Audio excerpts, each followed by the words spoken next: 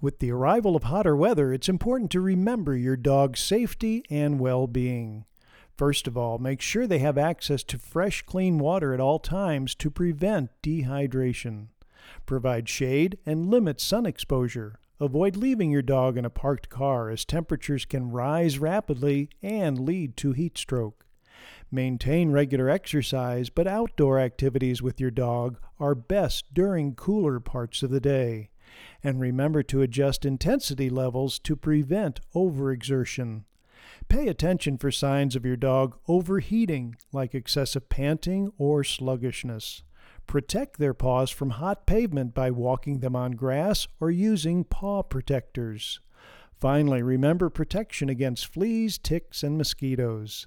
These important measures may help ensure your furry friend has a safe and healthy summer season. I'm Dr. Jim Dwyer.